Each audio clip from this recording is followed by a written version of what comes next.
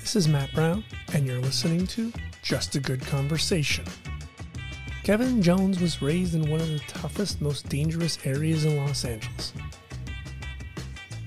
Working a low-end job and becoming a father was not in his plans. Finding himself homeless 2,500 miles away from home was not in the plans either. All of that was going to be very easy to deal with compared to the secret he was about to find out.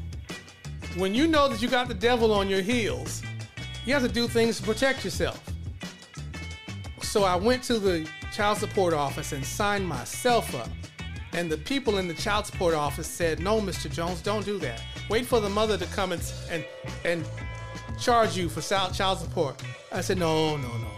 I'm Matt Brown, host of Just a Good Conversation. Take a listen to our archives.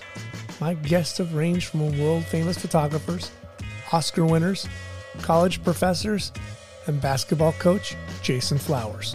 I can vividly picture it right now, me sitting at the dining room table, eating cereal. It was either Frosted Flakes or Rice Krispies, and asking my mom how I was going to go to college from a financial standpoint. Like I was probably first or second grade. Because nobody in our family had gone to college. You know, it was just, not to overanalyze the deal, it was just being realistic. But by that time, you figure out, there's grants and there's financial aid and there's things to ways to make it happen. So obviously, definitely not going to college was not an option.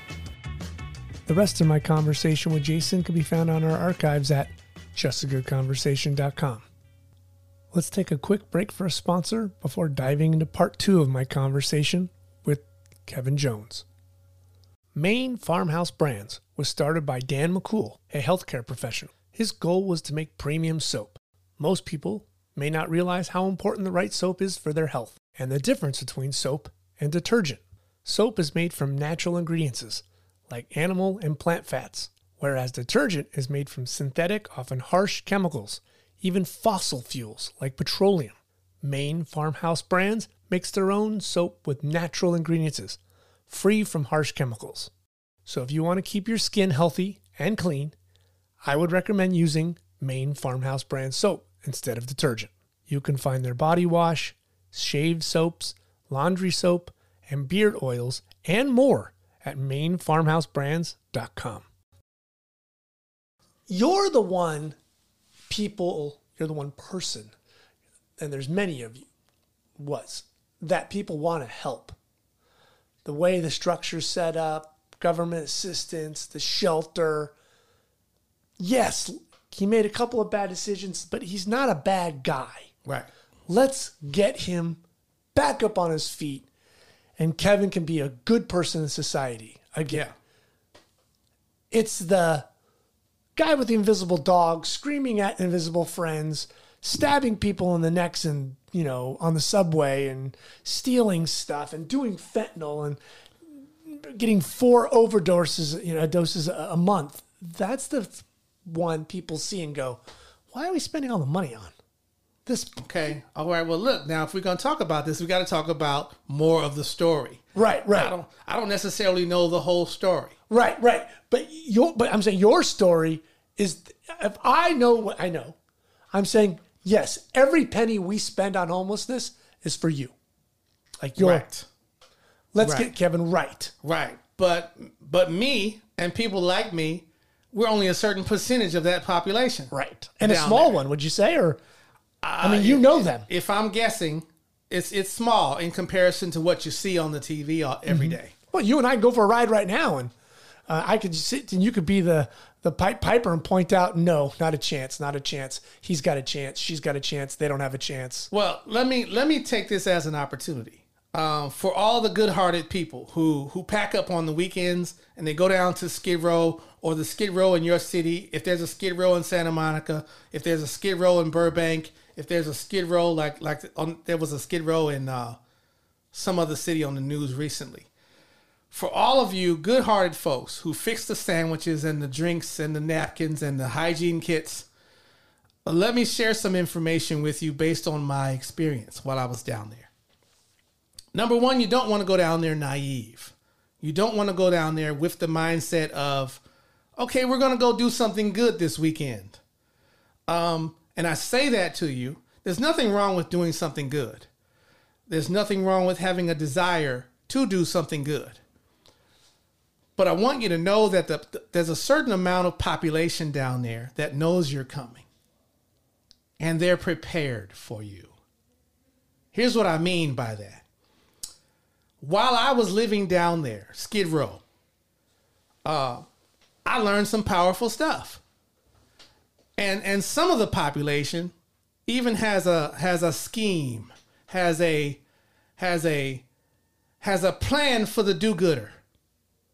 They know that Sally's going to come from Riverside, and every Saturday she comes with her sandwiches and her hygiene kits. They know they don't want the sandwiches or hygiene kits, but they take the sandwiches and hygiene kits from Sally from Riverside, and they exchange them for what they do want. So Sally spent all that time making sandwiches in Riverside. And she comes down to Skid Row and she wants to feed a whole bunch of people. But what Sally doesn't know is that the people who are expecting her to come have other plans for the food she's prepared to deliver. They're going to exchange those for other things that they have deemed valuable in that community. So the thing I would tell you, the thing I would tell the person who's going to do good, who's coming from other locations, the person who has a heart for caring for the homeless, the thing I'm going to tell you is don't go down there naive.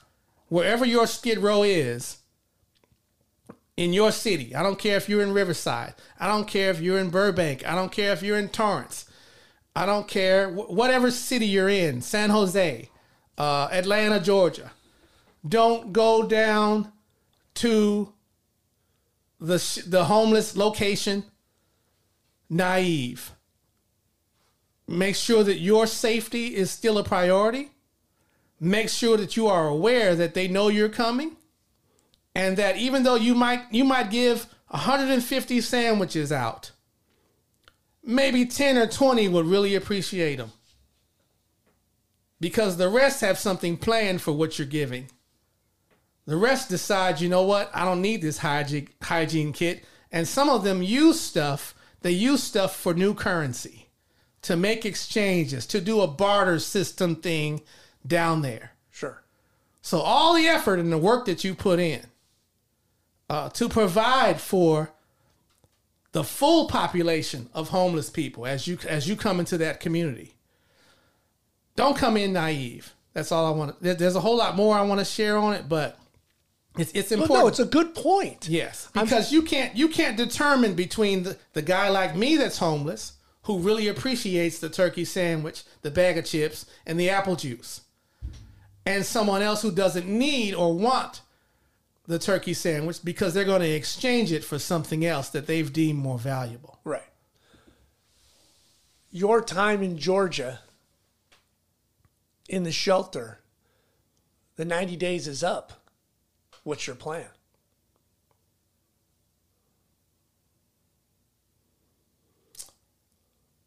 I'm trying to remember exactly what happened at that point, but I'm thinking, okay, since I'm functionally homeless and working a job or some kind of job, I'm either making preparations to leave Georgia and head back to Los Angeles or California,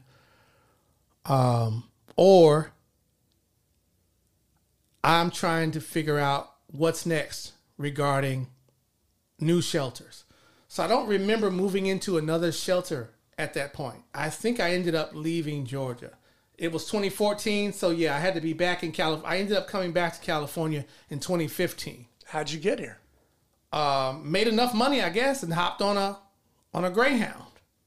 Whoa, that's a good trip. Yeah. Well, when you're... It's interesting to say you were making enough money to survive, but not to get yourself where you can pay first and last month's rent, get yourself in an apartment, have the credit that they would take you in because you've been evicted. All those strikes go against you. Right.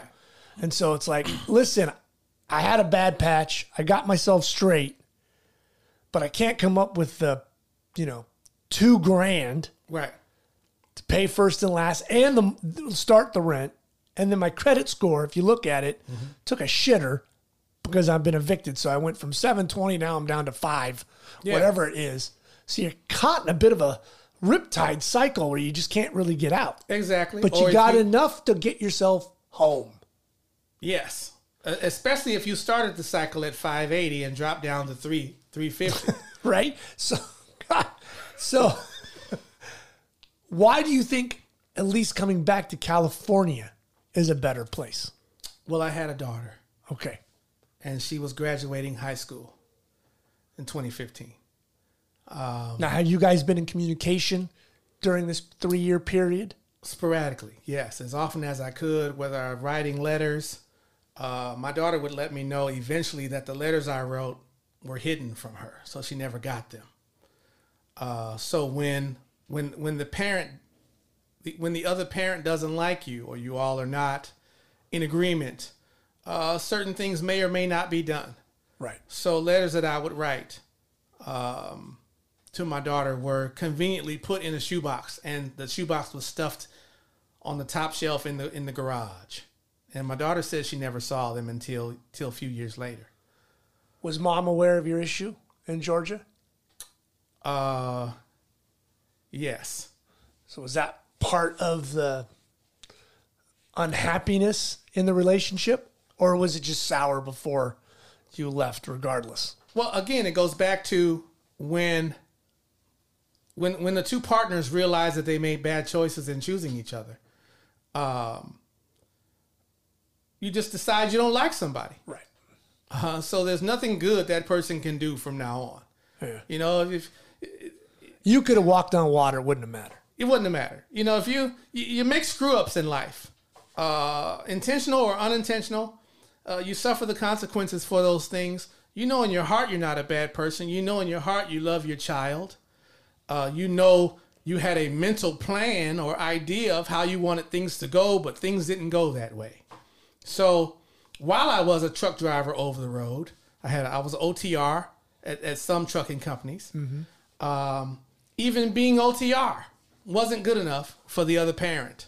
Right. The other parent would call me, "When you coming home? Well, you need to come see your daughter." Well, if you're an OTR truck driver, you're allowed, especially a rookie OTR truck driver, you're allowed home time, a certain amount of home time. And home time does not necessarily mean the city you live in. It means the state that you came from. Uh-huh. So just because you're allowed to come back to California does not mean you're allowed to come back to Los Angeles. So you're on the road as a truck driver for 3 weeks at a time, and then maybe you're allowed a week off. Maybe you're allowed 3 days to 5 days off. But home time, if there's any truckers listening, home time means the state that you came from. So why is that? That's just how it is. So for example, I worked for my virgin truck companies fresh out of trucking school in 2002 was Swift. That's where a lot of the rookies go. Okay. So I went to work for Swift. Swift puts you on the road for 3 weeks, and if you're regional, or if you're OTR, or if you're West Coast to East Coast, if you're Los Angeles to New York, which I was for a little while, you get home when you get home, and then when your time off, and if I'm incorrect about this at all, let some other truckers call into your show and tell you what the real deal is about the trucking thing and the home time. But my experience with the home time as a rookie was you worked those 3 weeks or so on the road. And then when it was time for you to go off, home time, in parentheses, in quotes, home time was the state that you came from. So the city the city that my trucking company, Swift, was located in was Fontana. I don't live in Fontana. I live in South Central LA. So the trucking company will bring me back to Fontana. Now I got to figure out how I'm going to get from Fontana to Los Angeles. You didn't have a car at the point. Because I didn't have a car at that point. So that's funny. You're driving a 18-wheeler, a $500,000 vehicle, but you didn't have a little beat-up Honda Civic. right. Well, two unmatching doors and a bent TV, antenna, but you didn't have. Right. I mean, and chalk it up to irresponsibility, poor decisions, cars breaking down on you, just Murphy's Law. Anything that can happen will happen. That's one of the reasons why I took the trucking job. Is because you're no longer homeless when you take a trucking job. Right. You got a car and a cab. You got a cab, right? You got a cab. What you can, your refrigerator. You got a box to put your groceries in. You got 2 beds to sleep in. You got any other equipment that you add to the truck to make it a home-like experience while you're on the road. Did you enjoy trucking? Loved it. Absolutely loved it. What was the craziest thing you saw? I mean, you must have seen crazy weather. You must have seen crazy drivers. Saw crazy weather in Detroit, about 8 Mile. 8 Mile in Detroit. Caught in a winter storm there. And the snow was up to the top of my tires this particular winter. The trucking tires. Right. Then on the West Coast, it had to be Mount St. Helens. That I didn't know was Mount St. Helens at the time. So jokingly, other truckers will talk about, you be careful to the rookies. They try to scare the rookies.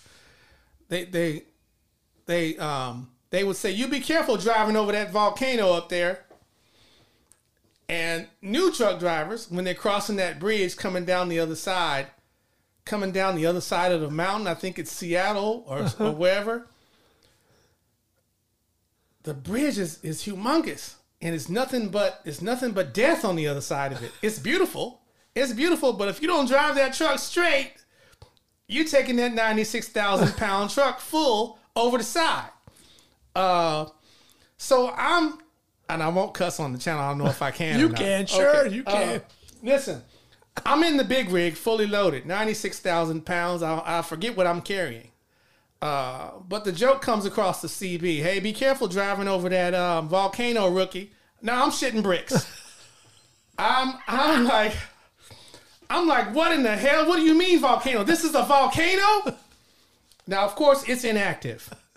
But I'm in the big rig, fully loaded, and shitting bricks, defecating on myself in the truck. Because I'm like, okay, calm down. You got to get this truck down off this mountain, off this volcano. At that point, I really didn't want to be a truck driver no more. I said, how are they not going to tell you that this is a volcano that you're driving over? But yeah, supposedly it's inactive. It hasn't exploded in a long time. You and I were kids when it blew up. Right. But see, I didn't like the idea that there's a road over this damn volcano. I didn't like it at all. So I was like, you know what?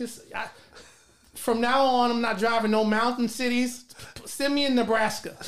Send me through Lincoln. I want flatlands. I want flatlands. Send me through Lincoln, Nebraska. From now on, Kansas, Iowa, Arizona. They got the tornadoes. And you'll be a little toy car being whipped up into the air. I'll try and drive through on good weather days. What are you, Kevin the Good Weather Man? Look, so I'm a city boy. So all I know is California earthquakes. You little sissy, South Central LA, but wants no kind of weather. No parts. Listen, all I know is West Coast earthquakes. And surprise, too, when you get them. I'm used to them. Sure. I'm used to earthquakes. Don't drive me through no heavy snowstorms. Don't drive me through no hurricanes. No fog. hail. Wind. Fog I did. Wind. Don't drive me through over any volcanoes. Don't drive me over as dispatch. Don't send me up Tornado Alley. But, you know, I had to drive through all of that anyway, with a lot of the routes that I took. You know, I ended up going from Phoenix, Arizona to Reading, Pennsylvania. So I got a chance to see a whole lot of different things. You come back from Georgia to LA.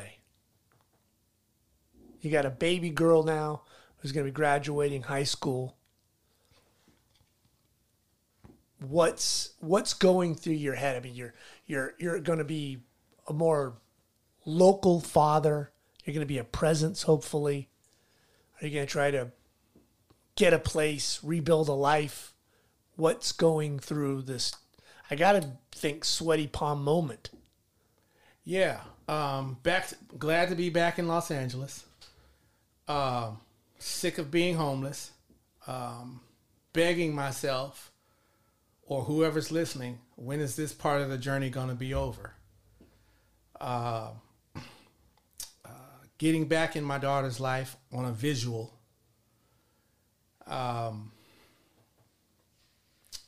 Not looking forward to any future communications with her mom, because our communication was just poor. She's decided what kind of person I am and totally written me off. So any communications are full of treachery or just total waste of time. Where you just can't, you know, there are some parents who realize they don't get along, but they still get along good enough to co-parent the child. And then there are some parents who absolutely just can't talk at all. And there's just, every time there's an attempt to talk, there's a stone wall that gets thrown up. So at some point, I realize I'm in that stone wall type of situation. So how do you be the best father you can be to a daughter who still thinks you're the best thing since sliced bread? How do you be a good parent to a wonderful child when everything else is downhill? So that was me figuring it out. So I hit Skid Row, got into a couple of shelters. Now you say you go to Skid Row, but is there no buddies, no pals, no mom you can call and be like, hey, I need a couch. Can you let me just crash? Give me. Absolutely not. I'm over 40. Absolutely not. Burn bridges. Some rightfully so. Some mistakenly. Sometimes family gives up on you with hopes that you'll become a better person. Sometimes families stick by you no matter what. The quick answer is no. Kevin, you're on your own. Whatever you're going to build out of this life, it's between you and God. If there is a God out there that's watching over you and protecting you, you need a serious relationship with that person right now in order to get this thing fixed, back on track. Right. So that's where it is. That's where it was. So you go to Skid Row. Yeah. What is it, 2015? Yeah. Go Skid Row, 2015. Stay there. Each shelter has its own systems. Mm-hmm. A certain amount of time you can live there. So you bouncing around? Bouncing around at a few, because you only get like maybe 3 months at this one, 6 months maybe at that one, 3 months at this one. So however long you're there or need to be there, functional or not, you got to move. You got to check out and move to another one. So I remember being in a hotel, a Skid Row hotel on San Julian. Okay. That's closer to 5th Street. Mm-hmm. I was in there for 90 days. Had to leave there, went to another one. I think it was not Union Rescue Mission yet. It was St. Vincent de Paul on 4th Street. St. Vincent de Paul is a nice shelter. In more of a shopping area. more of a cultural shopping area than a Skid Row, but it's right next to Skid Row. So if you're going to be homeless in Los Angeles, or you find out that you're homeless in Los Angeles, you want to check out that St. Vincent de Paul shelter on 4th Street. You want to look at Union Rescue Mission. And the rest of them, LA Mission. Some have had a past reputation of don't check in there. Just a bad place. It's just as bad on the inside. But I don't know how they are now. Now, did you have a plan where you're thinking, okay, I just need 90 days? And again, saving money, worrying about credit, coming up with enough for first and second. You're in a very, very expensive place to live in LA. Where are you socking money away, and how are you thinking, like, I need X to just get out of a shelter and get into a little shoebox? Well, that's the wonderful thing about these particular shelters, like Union Rescue Mission, for example. Don't look at Union Rescue Mission by what you see on the outside. Don't even look at at Union Rescue Mission of what you may see happening on the inside. Look at Union Rescue Mission from research that you've done about the place. They have internal employment inside Union Rescue Mission. So if you are homeless or find yourself homeless, you can get yourself a bed in there, and then they offer you work inside the shelter. Okay. Upstairs on the 3rd or 4th floor, there's like a bank or a credit union for the homeless people that live there. So if you're serious about turning your life around and bouncing back from whatever it was that got you there in the first place, you work a job inside the place, a janitorial job and an administrative type job, maybe a front desk type job, whatever they have available, custodial job or a kitchen job. When they pay you, you can sign up to have a certain amount of your check taken out and put in that savings account on the 4th floor. You can do that. But a lot of people ignore the programs that are at the Union Rescue Mission. Why? To their detriment. Why? I don't know. Maybe folks are looking at the horrible stuff they see with their eyes, and they don't feel safe in the Union Rescue Mission. But again, it's about you and how serious you are about recovering. Some people in the shelter might not be there for recovery. They're there because the Union Rescue Mission provides a meal 3 times a day. Did you feel like the odd man out because you're not smoking crack off to the side and you're just Kevin trying to get your shit together? Absolutely. And I thought it was going to put a target on my back. But it didn't. Absolutely. Matter of fact, a lot of the homeless people started caring for me because they saw I was the outlier.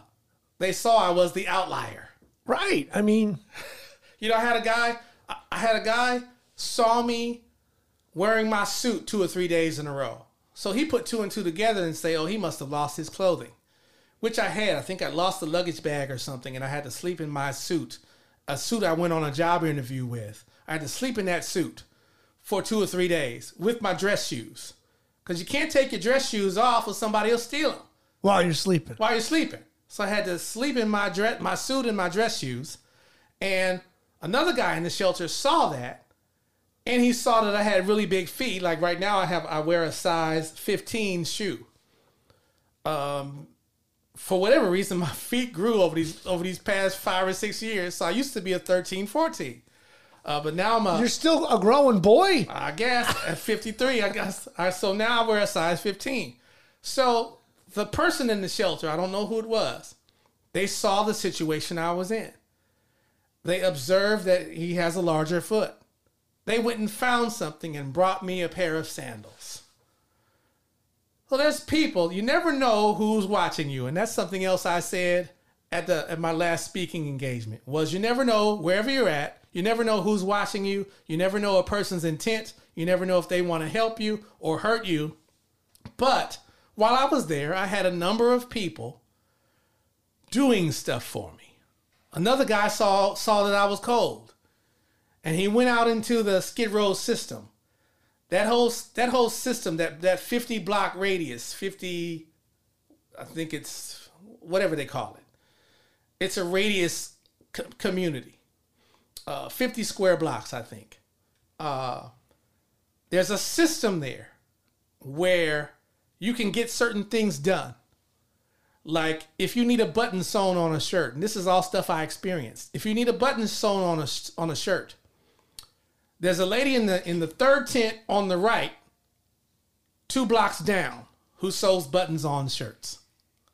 But you have to be there long enough to know that.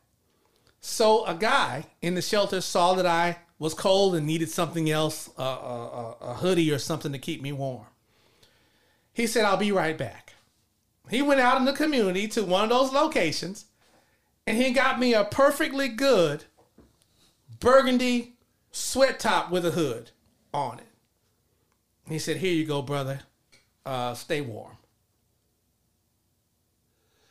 Did you see the money that they're spending on homelessness? Like LA County has spent $17 billion on homelessness. What?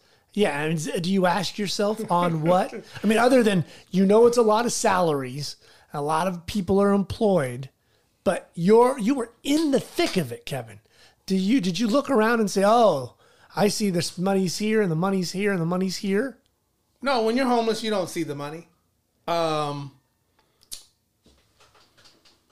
If they're spending $17 billion on properties to build, to put homeless people in, or services, buildings for services to provide for the homeless, maybe that's one thing. But of course, number one, they're not spending $17 billion on the homeless directly. They know not to give $17 billion to the homeless. So it has to be going into either the services that are happening down there or somebody's pockets. One or the other. Right. How long did you spend on Skid Row? I was there for 2015. I left. I was kind of all over the place. So 2015, I got there. But 2016, I started a job at the Los Angeles Country Club. I was a security officer at the Los Angeles Country Club for about 1.5 years. Okay. So after work, I'd catch the bus down Wilshire Boulevard and get off in Skid Row and have to walk to my shelter. So if you're working, you can set up an agreement with the shelter and say, "Hey, here's proof that I'm working. Right. I need to come in late." And they'll save your bed for you. Sure, this is my hours. Right, Kevin these are my hours. Right. Yeah.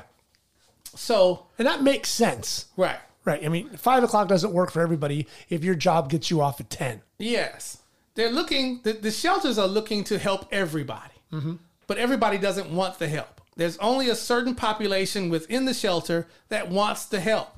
So you have people who are living regular lives while they're going down there to live at the shelter. So they know they have to go work their regular job, act normal, and then when they clock out, they're headed back to Skid Row to get in their bed at the shelter. Did you ever feel like if somebody found out you were working or living on Skid Row while you were working, that you might lose your job or you might not get the job? No, because, like how my voice sounds clean, or you would look at me and say, "I'd never think that about Kevin." Right. That's how I carried myself as well, on the job or at the job interview. It's on a need-to-know basis. Mm-hmm. You just apply for the job, and nobody asks you really where you live. Yeah. Right. So because I came in clean-cut and well-groomed, well-spoken for the job, you're just Kevin Jones. I'm just Kevin Jones putting in an application. Have somewhat of a resume that says I can do this particular job. And they brought me on. And my responsibility after clocking out each day was to stand out on Wilshire Boulevard across the street from the LA Country Club, wait for bus number 20 or whatever, there was another bus that came, to pick me up and take me back to Skid Row. The last stop was Skid Row.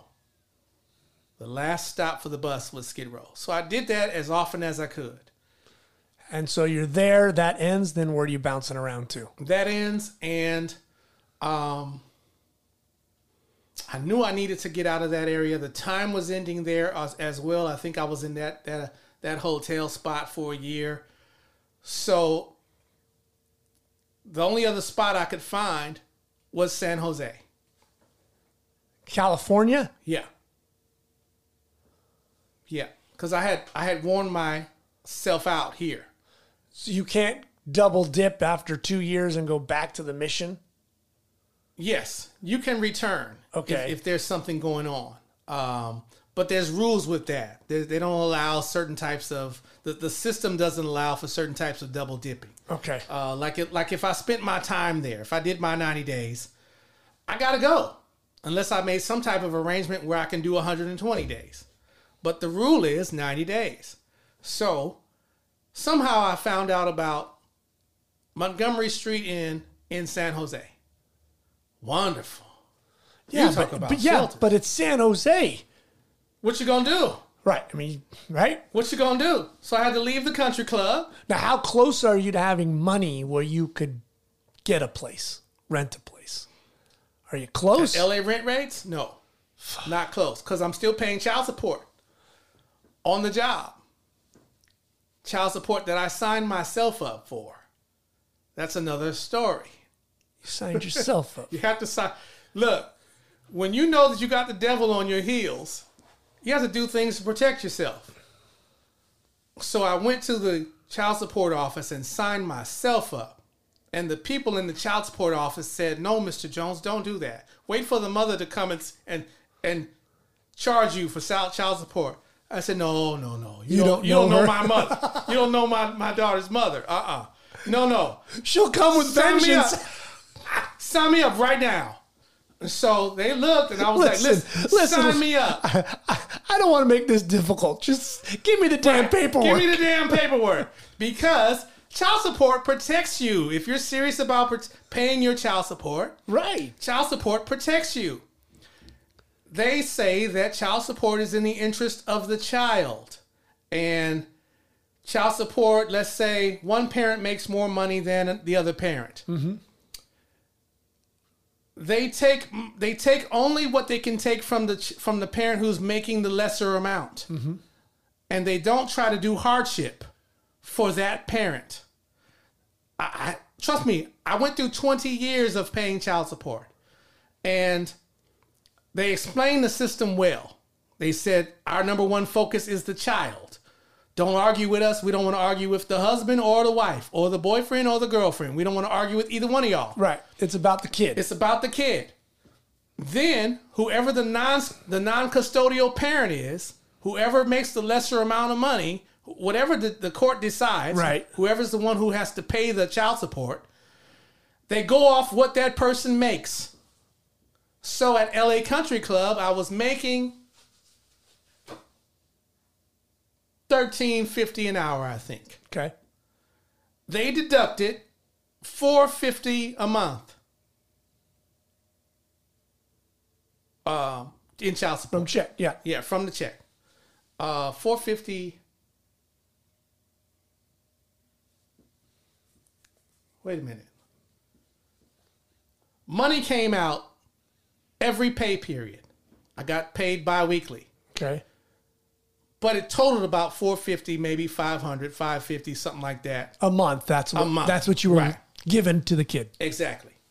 So they take that amount out for the kid. And then they disperse the money to the parent. Right. So I did that for 20 years. If I lost the job, I was unable to pay child support. Mm-hmm. But as soon as I got back on... Right back on it. Right back on it. So child support protects the parent who is paying child support because that is the amount that the court says is the amount the parent is required to pay. Nothing more, nothing less. Now, if the parent that's paying child support wants to pay more outside of that, which I did for other things, I didn't pay that portion. The extra amount I didn't pay to the mother. I did that with my daughter since my daughter was old enough. If she wanted to go buy something, I took her to go buy something. This is after the child support had been paid. If she needed something, I'd take her to go get it if I had it. Mm-hmm. So, but the required amount is what saves the parent. Now, I'm not talking about the parent that disowns the child and don't want to have nothing to do with the child or the mother, and they're unwilling to pay child support. I'm talking about those fathers and mothers out there who are paying child support, and they love their children and they want to participate as best they can, no matter what the problems were. Talking to those parents. Child support system will protect you because they take the amount based on what you are currently earning. Okay. And you have to stick with that amount until the child support is done. So for me, it took 20 years. How was San Jose? San Jose is a beautiful city visually. Had some strange racial moments in San Jose. Really? Yeah. Black people, other people of color, not necessarily smiled upon in the Bay Area, specifically San Jose. That's like a very liberal town. Oh. Right? You're going to think like California of all places and a liberal town. Yeah, but it's sprinkled with some folks with some ulterior views. Some don't let the sun go down on your behind before you get out of here type of views. So I had a few experiences there that made me kind of judge San Jose in a different light. But ultimately, San Jose, a beautiful city. Too expensive to live in. Right. I mean, Jesus. Yeah. I mean, Yeah. LA to San Jose, and at that time, it's booming tech time. Yeah. I mean, I'm trying to mind my own business. I'm still paying child support. I'm trying to do what I can. I'm trying to get back to Los Angeles to see my daughter at any point. And you have these little weird moments that pop up where I'm riding on the train. San Jose has this beautiful train system that goes through the town. And I'm riding on the train one day, got my earphones on, trying to enjoy a little music before I get to my stop, and then I have to walk to where I was working. Okay. And a young white guy comes up and punches the window of the train. And he's yelling at me through the glass, and he's like, "You fucking nigger," and blah blah blah, and "Bring your ass off this train," and blah, blah, blah. He's this, he's that. And I'm looking at the guy like, first of all, who are you? And what did I do to you? Tell me this isn't San Jose. Tell me this is just some random situation. But night after night on the train, coming home or day after day, going to work in San Jose, I'd run into some white nationalists. I'd run into some, yeah, really? Oh yes. I'd run into some white people. A white lady. There's a white lady gets on the train another day. White lady gets on the train, and she's got a bike. Now she on the other hand, she's a little different. She appears to be intolerant of a lot of stuff because there's a lot of assuming liberal progressives on the train, right? Sure. I mean, Christ, where you're at? I think 3 people voted for a Republican in that area. Doesn't mean there aren't any hateful folks in that city. Right. So sure, but you're assuming when you hear like liberal progressives, you're thinking, I'm hugging everything. Look, that's the vibe I got when I got to San Jose was, wow, what a wonderful city. But my experiences there, my direct one-on-one experiences in San Jose were racist, where I'm minding my own business. And I'm telling you about this one particular lady. She doesn't seem to be biased about anything. She hates whatever. There's a homeless white guy. Young, looks kind of young, but looks like he's struggling with something. She doesn't like the fact that he's struggling with something. She cusses him out, tells him, "Get the hell out of my way," whatever. It's about her stop on the train. She's about ready to get off. I've moved to the door. She's rolling with her bike. She's walking with her bike to get off the train. And she intentionally tries to run over my feet at the door of the train before she exits. And she said, "That was for you too, nigger. Get out my fucking way." This is San Jose. This is San Jose. And all of a sudden I'm like, are there more of these people here in San Jose? Is this San Jose? Is San Jose a right-wing city? A racist, southern, fuck all niggers city? Not even close. I mean, not even close. So that was the thought, though. Because the good, wholesome liberals weren't saying anything to me. That you thought, right? I mean, that's the thing. I can't tell who white people are from looking at them. I can't tell if you're a Republican or an independent or a Democrat or a far leftist or a far rightist. I can't tell. But you know, and that kind of goes to show, like, we label people like you've got to be this to be that. You could just be an asshole. Yes, you could be. I mean, you don't have to be a letter. You could just be an asshole. You could just be an asshole. Fine, be an asshole. But why does the racist thing always have to come out of your mouth when you're an asshole? Because ignorant assholes can't keep it in their mouth. I mean, that's just it. I mean, look. Okay, if asshole is what we want to call it, then fine. Nobody is racist. Well, everybody is asshole, right? We know that both of them were being racist, but I think it's one of those things where you just kind of look at it and you go, God, what is wrong with you? In the lowest form. Right. You know, she's not going to go to your house, put a cross up and burn it. She's just an asshole. Right. She's an ignorant, stupid, mouth-breathing boob. I don't know that, and though. we have them walking amongst us. Right. But I don't know that, though, Sure. if the only thing that comes out of your mouth is racist. Right.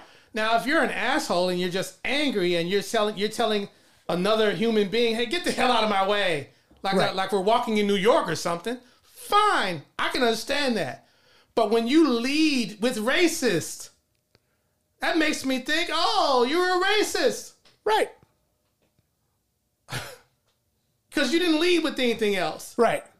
You didn't lead with, hey, motherfucker, you stepped on my foot. Yeah. Move your fat ass out of the way. Move your fat ass out. Stop eating all them burgers, bitch. You didn't lead with that. You led with color. Nigger. Right. Fuck you. Did that spoil your time? Because that's got to make you be like, what the hell am I here for? Go fuck yourself. It soured San Jose for me because I was already. And the interesting thing is, this is California, where you were in Georgia, the South. Yeah. Well, I had some stuff in the South too. Right, but it's horrible to say, oh, I expect it, but that's a history of 160 years ago. And that's dumb to say, but that's where, if you and I were betting men, we'd be like, let's take Kevin and Matt to Georgia and see what happens. Right. Take you and I to San Jose. I'm more worried about getting hit by a Tesla. Right? I mean, hit me, okay? Right. It just sounds so crazy that's where you're getting lit up. Well, I don't think it matters. On a subway. I don't think it matters. Racism is wherever it's at. Yeah, it does show at some point wherever you're at. Yeah. Yeah. There's no safe haven.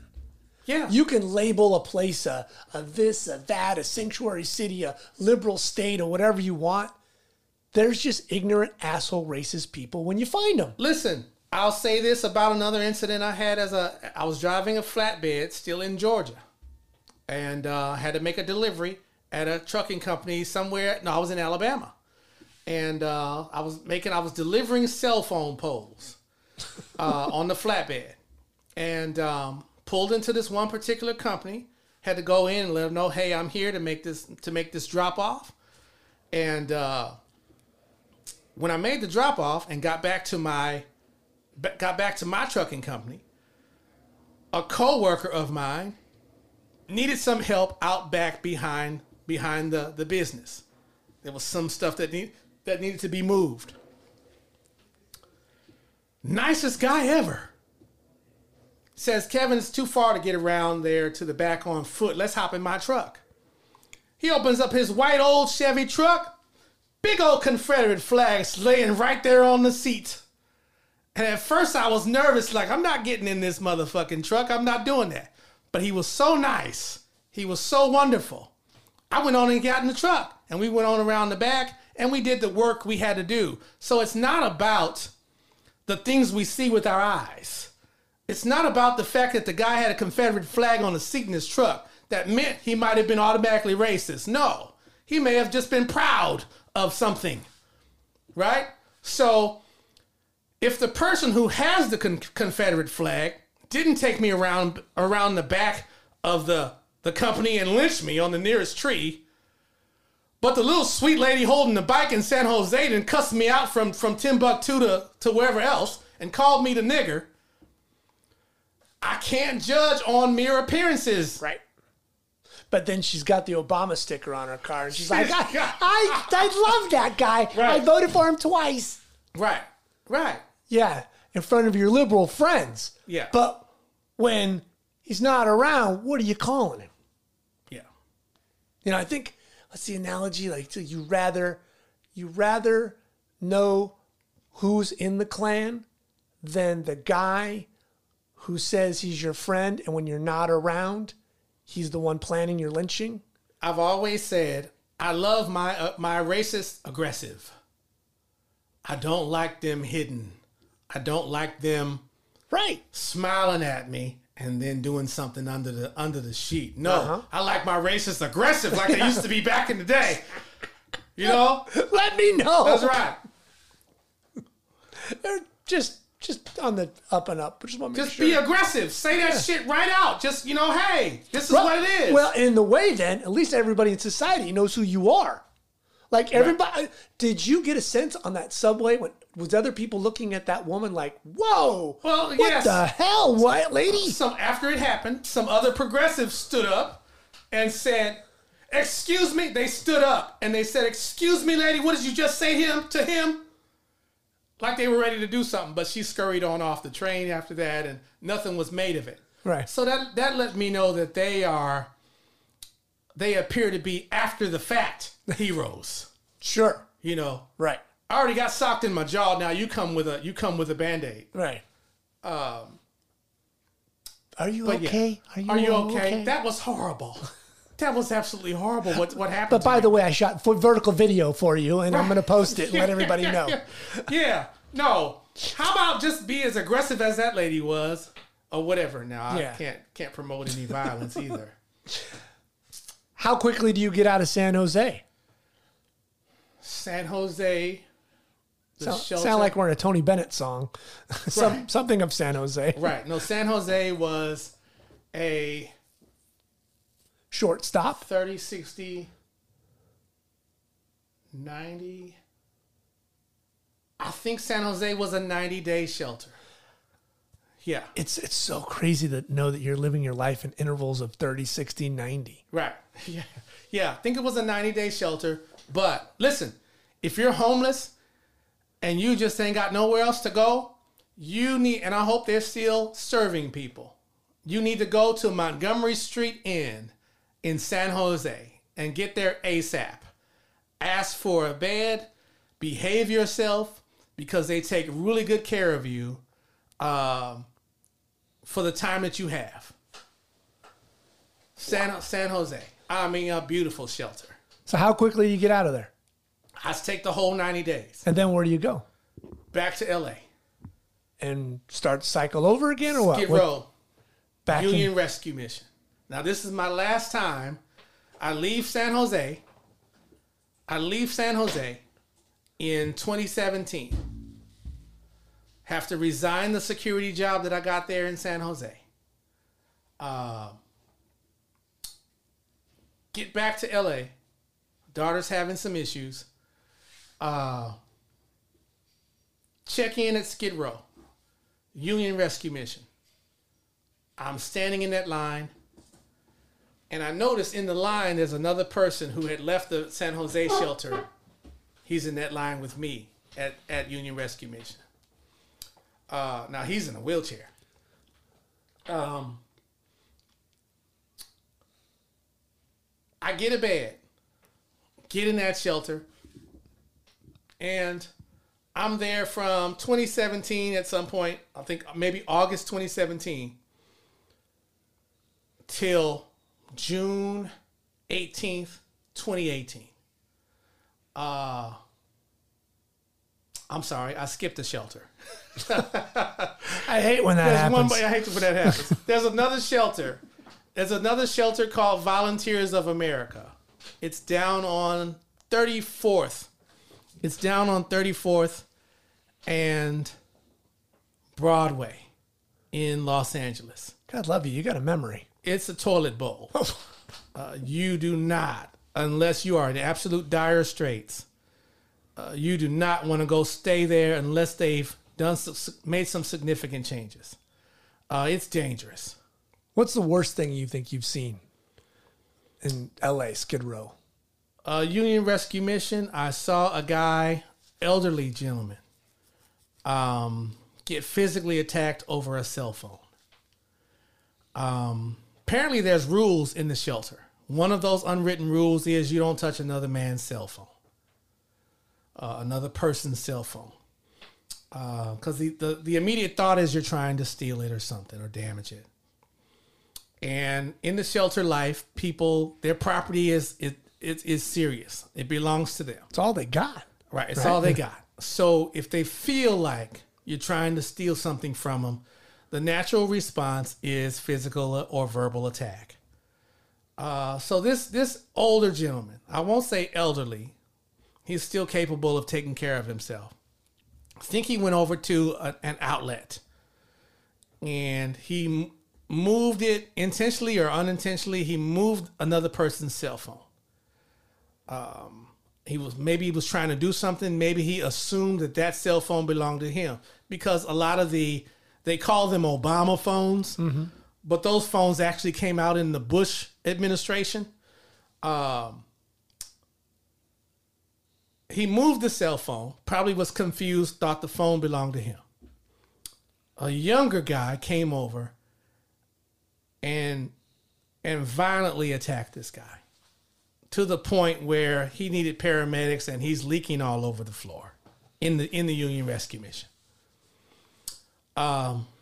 Staff didn't do anything. They just kind of stood back, or staff called LAPD. LAPD building is right next door. They call it Fort Wall because it's on Wall Street and it looks like a military base.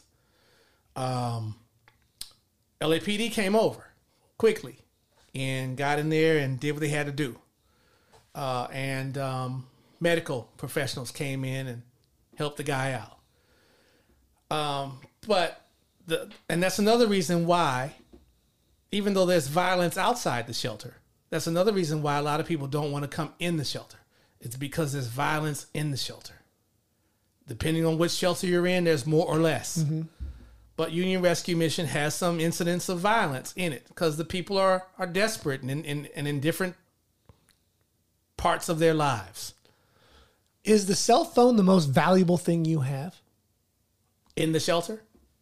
Probably not. What's the most valuable thing? Maybe a drug that you're selling or a drug that you're buying. It's probably the most valuable or most important thing. How did you get your phone? Were you on an Obama phone? Because that's what they tag it as, the Obama phone. You can get I think I was. And who keep, like, is it a minutes, like 500 minutes a month, or how's the payment go? How does it work? The Obama phones come through like the food stamp system, the government system. Okay. So if you're signed up for food stamps through the Department of Social Services, okay, then those people that you see out on the corner under those tents that are selling those phones or exchanging those phones, they use your food stamp ID card to sign you up. And so there's no cost to the homeless person to get a cell phone. You're just registered. You're just registered as an official user of this particular phone. Because we'll see homeless people on phones.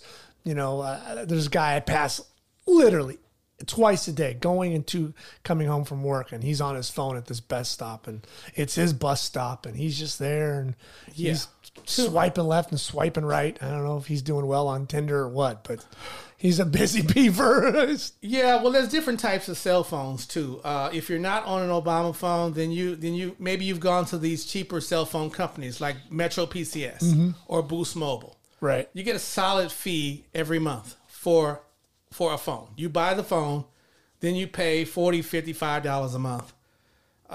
Good phones to have if you're on a budget. Yeah, I mean, and if you're trying to get a job like you were, everything now is on a phone. Yes. There's you don't go and get a job and they fill out a paperwork and turn it in to the HR. Yes. So even homeless. They say go to our website, fill out the app there. Yes. Even homeless, you need a phone. Right. For various reasons. Me being homeless but functional, still going to a job every day, I needed a phone. Right. Email, schedule, everything. My supervisor on the job or boss calling me.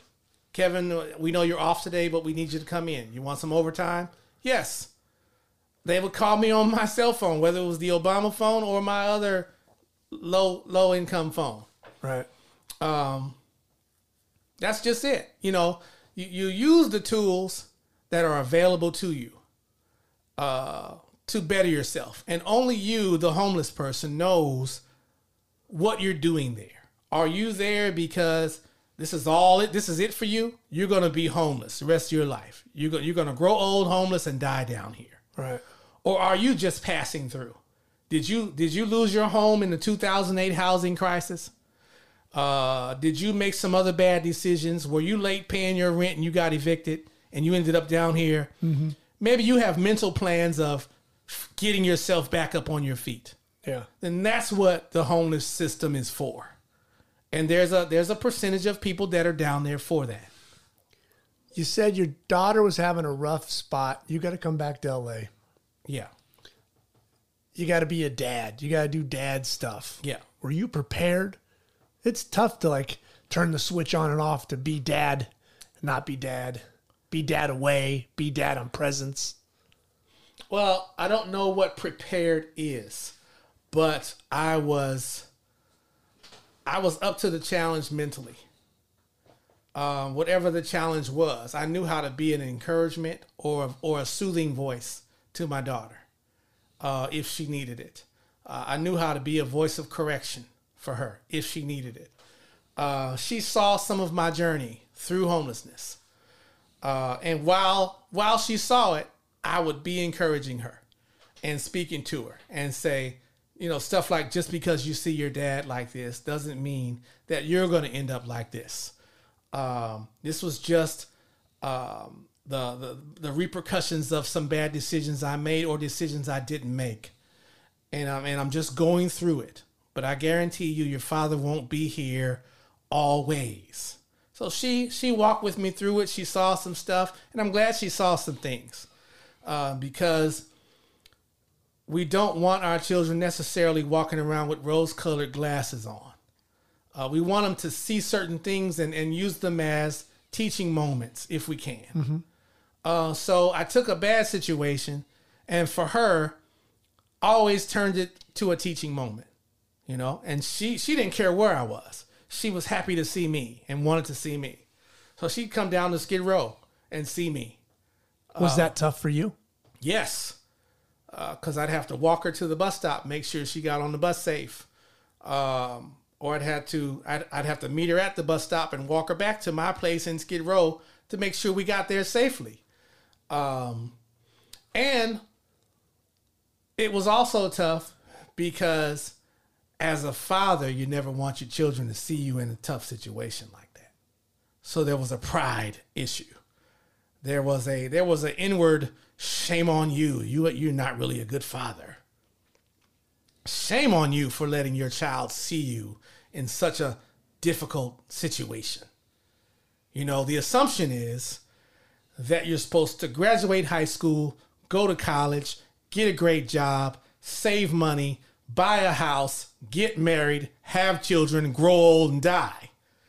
That's the American picket fence thing. So if your life doesn't follow that path, certain people in society look at you and say you're a failure because you didn't follow life's path.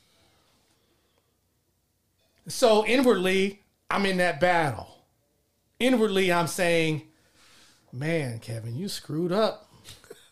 You screwed this life up. And you have a child. Shame on you. This is stuff I'm going through. Just right. kicking myself down the road like that old school game, kick the can. Where were you at career-wise? I mean, you're back, you're in LA, you're dealing with her. Mm-hmm. Are you thinking, okay, got to get a job, got to get myself settled? God damn it, Kevin, we got to get a house. We cannot keep hopping around from Skid Row to Skid Row. Like, what? Right. Well, here's the thing. I had already had that understanding. That same epiphany was with me from 2014. That everything I'm doing from 2014 on up is to get back and better. And so that last little stint in Union Rescue Mission, which I'm so appreciative for, I started seeing a positive attitude circulating, and that I'm rising up out of the ashes. And next thing you know, I meet a young lady who's a therapist. And while she's giving me the therapy that I intentionally signed up for, because that's another thing that happens when you go through that struggle of homelessness, you start having inward battles mentally. And so I went to the local therapist. There's a therapist office on Los Angeles County Department of Mental Health on 6th Street. Okay. On 6th Street, downtown LA, close to Skid Row. I went in there one day and I intentionally signed myself up for therapy, just to make sure that while I was going through my journey, I was okay. And that I was not losing my bearings mentally. And so while I did that, I ended up meeting a therapist. And while she's giving me my therapy, once or twice every month, once every 2 weeks, she said, "Hey, Kevin, I've got contact with some sources for housing. Would you like an apartment?" And I said, "Yes." She said, "Okay, fill out this paperwork." Filled out the paperwork, and about 6 months after the filling out of the paperwork, she said, "Okay, Kevin, congratulations, I got your apartment. You can move out." So June 18th, 2018, I pack up my belongings out of the Union Rescue Mission, paid for a taxi with my hard-earned security officer money, and got on over to my apartment. And that was my last day being homeless. How did that feel? I felt amazing. Like Will Smith's movie, Pursuit of Happiness, when he was no longer homeless and had finally gotten that job, and he comes out clapping his hands and fighting off tears. That was me. Because the homeless journey started in 2011, June 25th, 2011. It started here. It started mentally. And by June 18th, 2018, it had been physical. And I had been through hell and back. Mental hell, physical hell. Seeing things I didn't want to see. Thinking things I didn't want to think. And going through therapy. And coming out on the end of it with a roof over my head. A place that I could put a key in the door and lock myself in and prepare for whatever was next. That must have been one hell of a moment for you to open that key and go in that door and just know that this little place is yours. Oh, it was like a warm blanket on a cold day. It was like a hot cup of coffee. in the winter. It was like a hug right when you're about to lose it emotionally. Man, it was powerful. It was amazing because I had discovered some things about myself along that journey. I had discovered, first of all, the old Kevin had died, left him in Skid Row. The old Kevin that was concerned about what people thought had died. The old Kevin that was irresponsible financially and emotionally and everything else. That person had died. I felt new. I felt different. I felt like whatever's going to happen now, it's going to happen and I have power over it. I will go into it with a clear mind. Because once you've been to hell, what else can... Once you've been to the front door of hell, I call Skid Row the front door of hell. It's like that lobby area. Like if hell had a front porch, Skid Row is that porch. Just right there. Just right there. Whew. And so you could decide you're going to hang out on hell's porch, or you can decide I'm leaving this community altogether with a new mind, new thoughts, new plan. You got your place. You got a job. Mm-hmm. Education? Not yet. I first found out that my daughter had been physically and sexually assaulted by one of the preachers, one of the reverends, one of the men of the cloth. How'd you find that out? I saw bruises on my daughter's body when she came by to visit me at my apartment. And she tried to hide them. And she's black. Yes. She's my complexion. Like Godiva chocolate. Those must have been one hell of a bruise. That was a bruise. It was a bruise. I mean, wow. I saw it. And she tried to hide it from me. And her boyfriend at the time pulled me aside. And he let me know, Mr. Jones, those bruises didn't come from where she tried to tell you they came from. They came from so-and-so. A guy representing the Christian faith. A guy serving in church somewhere in Los Angeles. Physically and sexually assaulted my daughter. And the boyfriend knows. He tells you to kind of get the story straight because your daughter's obviously telling you a different story. And you keep your shit together? Barely. See, now the mental health, that's where the mental health came in. Right, that therapist should be employee of the year. The therapist, because I went to the therapist. Oh, you went to her? I went to the therapist after I found out because I only have one child. I have a daughter. Right. I don't have 50 and 60 kids that I'm not fathering. I have one child that I love dearly. And mistakes included, I still try to be the best father I can for that child. And you're telling me that not Pookie and Ray Ray from the neighborhood, not some pedophile from the neighborhood, not some gangbanger or drug dealer from the neighborhood, but you're telling me a minister at a church who my daughter mom happens to be dating sexually assaults my daughter? So the reverend, the minister, when my daughter's mom goes out of town, he goes up to my daughter's school that I helped my daughter get enrolled in. He catches my daughter outside of the school.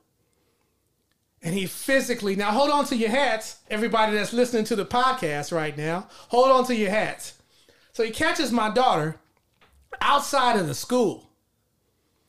He approaches her, strong arms her. This is where the bruising starts coming in. And he says, I'm trying to be your stepfather. Why won't you let me? And my daughter is a diehard for me. She's roll dog for her daddy. She says, I don't need a stepfather. I have my dad, and he's wonderful. And we have a great relationship. hold on to your hats now if you're listening. If you're listening to the podcast, hold on to your hats. So Reverend, after he couldn't get my daughter to answer the question about being a stepfather, Reverend says, okay, well then can we fuck? Let me repeat that to everybody in the audience who's listening and holding their face right now.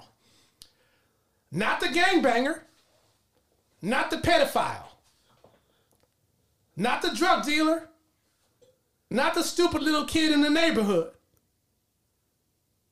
but the guy representing the Lord Jesus Christ in the Christian church, who happens to be dating my mom, her mom, who happens to be dating her mother, decides he wants to have sex with mom and he wants a taste of the daughter as well. So he approaches my daughter at her school when mom is out of town. And he says, I've been trying to be your stepfather. Why won't you let me? Daughter responds how she responded. Then the Reverend, once again, y'all, hold on to your hat. Then the Reverend says, okay then, well, can we fuck?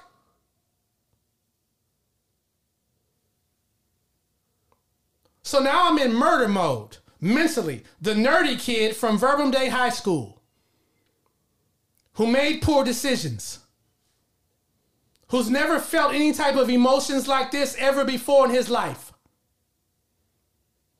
Now he's thinking about murder. Everybody involved. Listen to me. I said everybody involved, including mom. My thoughts were murder. I'm planning murder.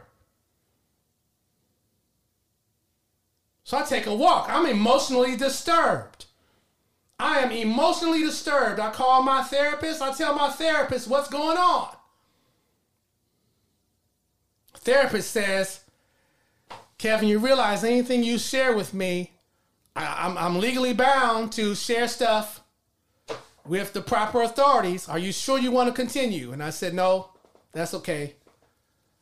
I'll deal with it on my own.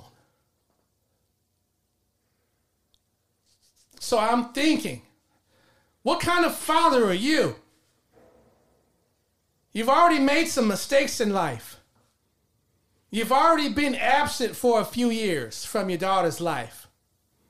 You've already been fighting through homelessness and trying to bounce back and trying to prove that you're this good guy. And you can make up for lost time. Then this happens. And your mental capacity begins to go past 1,000. And now you're thinking, you're not a good father if you don't do something about this. What kind of father just lets somebody touch their child? You're not going to pick up a stick and go find this guy and bash his head in at least? You're not going to go find a gun and shoot him in the pulpit at his church? What kind of father are you? You ain't no fucking father. Shame on you. So I'm planning a murder. And I take a walk. And I take a walk to the nearest local park. It's called Lueders Park in Compton, California. Not exactly a park you should be walking in. But at this point, life's not going good for me.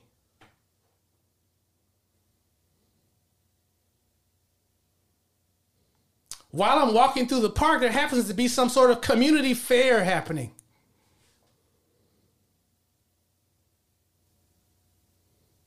As I'm walking, I hear a young lady call out to me, "Sir, sir."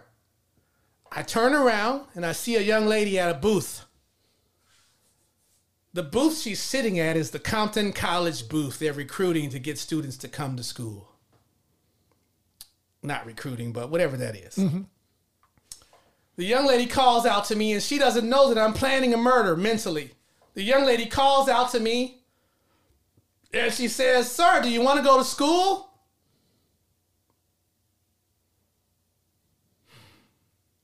I entertain the thought for just a moment while I'm still circulating those thoughts of rage and emotional instability. And I walk over to the lady. She has no idea I'm planning several murders. Walk over to the lady, fill out the paperwork. Sure, why not? Got nothing else to lose. Turn the paperwork in. I leave the park and head back to my apartment. A few days, maybe a couple weeks pass by. One of my phones rang, Obama phone or whatever it was. It's Compton College calling.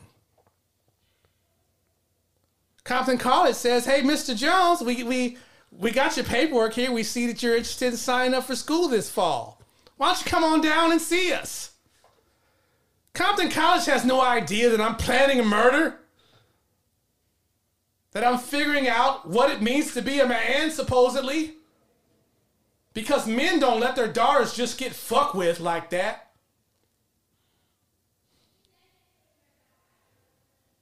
So I go down to see them at Compton College. Complete the enrollment process. What the hell else I got to lose? Isn't that what Trump said? What the hell else you got to lose? Next thing you know, I am a student at Compton College majoring in communications. Next thing you know, I'm getting good grades. Grades I've never seen in my life. Nothing lower than a B. I'm getting A's and B's across the board. Classes I never thought I would do good in. Math. A in math. All of a sudden, this academic spark is growing. All of a sudden, I can do this classwork. The light bulb, the academic light bulb is on. Next thing you know, it's 2021. Commencement time. Can you believe I'm about to graduate from Compton Community College with an AA degree in communications after 2 years prior planning a murder? Well, I said, well, my goodness. I'm doing good in school. Well, let me continue. Transferred to Cal State University, Dominguez Hills. Started over there as a journalism major, but I didn't know who I was. And I said, you know what, Kevin, you have an opportunity here. You are an older student, but you are a university student. You really should make this worth your while. You should take some time to really learn more about you and your culture. So I changed from journalism to Africana studies and learned all I could. Next thing you know, it's fall 2021. I'm a junior at the university. Next thing you know, I'm recommended for the Mellon Mays undergraduate fellowship. I'm officially a Mellon.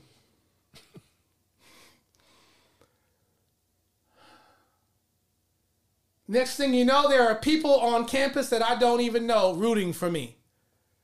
Because I started school at the age of 49, when I thought your life was over pretty much at 49.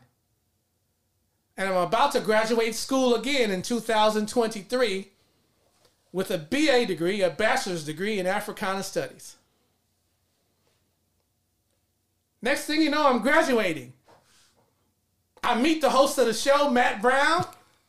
He's taking my photo and interviewing me, and we're talking. And I don't really have good enough answers for Matt. When he says, how does it feel? I say, Matt, I don't know. I feel like I'm still exhaling.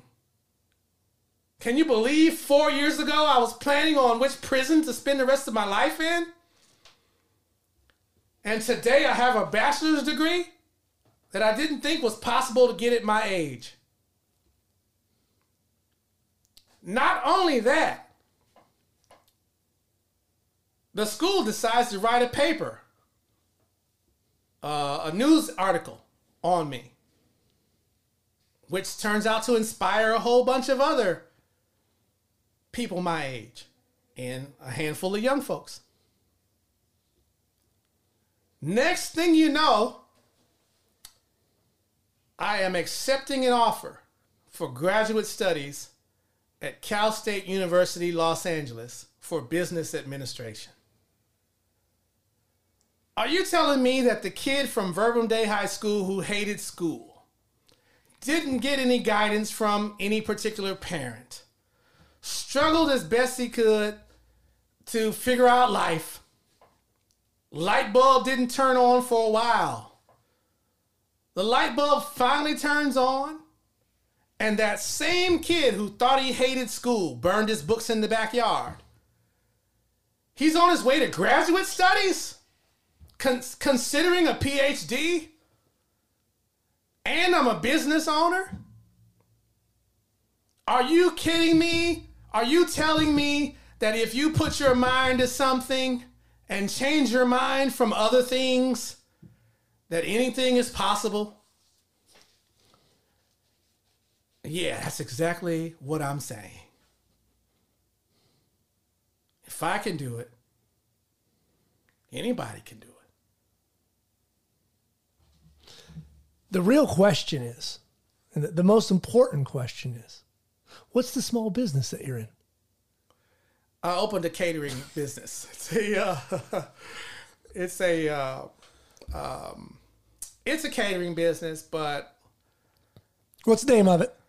it's called Nostalgic Home Kitchen LLC. All right. Is there a website? There's no website yet. I'm still building it. 15 million people are going to listen to this podcast. I'm still building it. Anybody knows how to help me continue building it, let me know. How can they reach out to you then? Listen, you can email me at info@nostalgiahomekitchen.com. There you go. Or my regular email address is kevin.quincy.jones@gmail.com. I have a listening ear. I have 2 listening ears. Anything you can do to help me on this learning process. How frightening were you, or frightened were you, that you could possibly have been that close to murdering 2 people? Wasn't frightening. I had wrapped my mind around it. If you're going to murder somebody, make it be for your daughter. Yeah, but I mean, we all talk about, what I would do, the guy late on the subway. Oh, hey, lady, 10 minutes later. You were getting to the point of the rage of very few people get. Yes. Did that frighten you to get there? To see yourself, if you get outer body experience of like, oh my God, I never saw this in a Kevin before, and now he's a borderline monster, like this rage. I think it did, but the rage was so intense, I didn't have time to spend reflecting on it. The rage was so intense. A parent's rage, right? It was. I had never felt it. Right? They say that about mother bears. Don't get between Yes. a mother bear and a cub. Right. I understand that now. I understand it now. I never felt that. It is that rage. And I hope everybody that's listening that understands that level of rage when your child or your children get touched in some kind of way. I understand it now. It was all consuming. How did you come to grips with the situation sanely? My daughter helped me. The therapist helped. Therapist said, Kevin, you've come a long way. You've come leaps and bounds. Is this really where the world ends? Did you do all of this surviving to end the road here by choosing which penitentiary you're going to go to? So that was food for thought.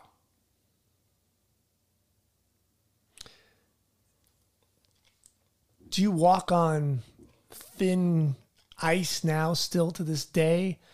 or have you kind of come to grips with a situation and what's a healthy situation to live in? Homelessness teaches you that.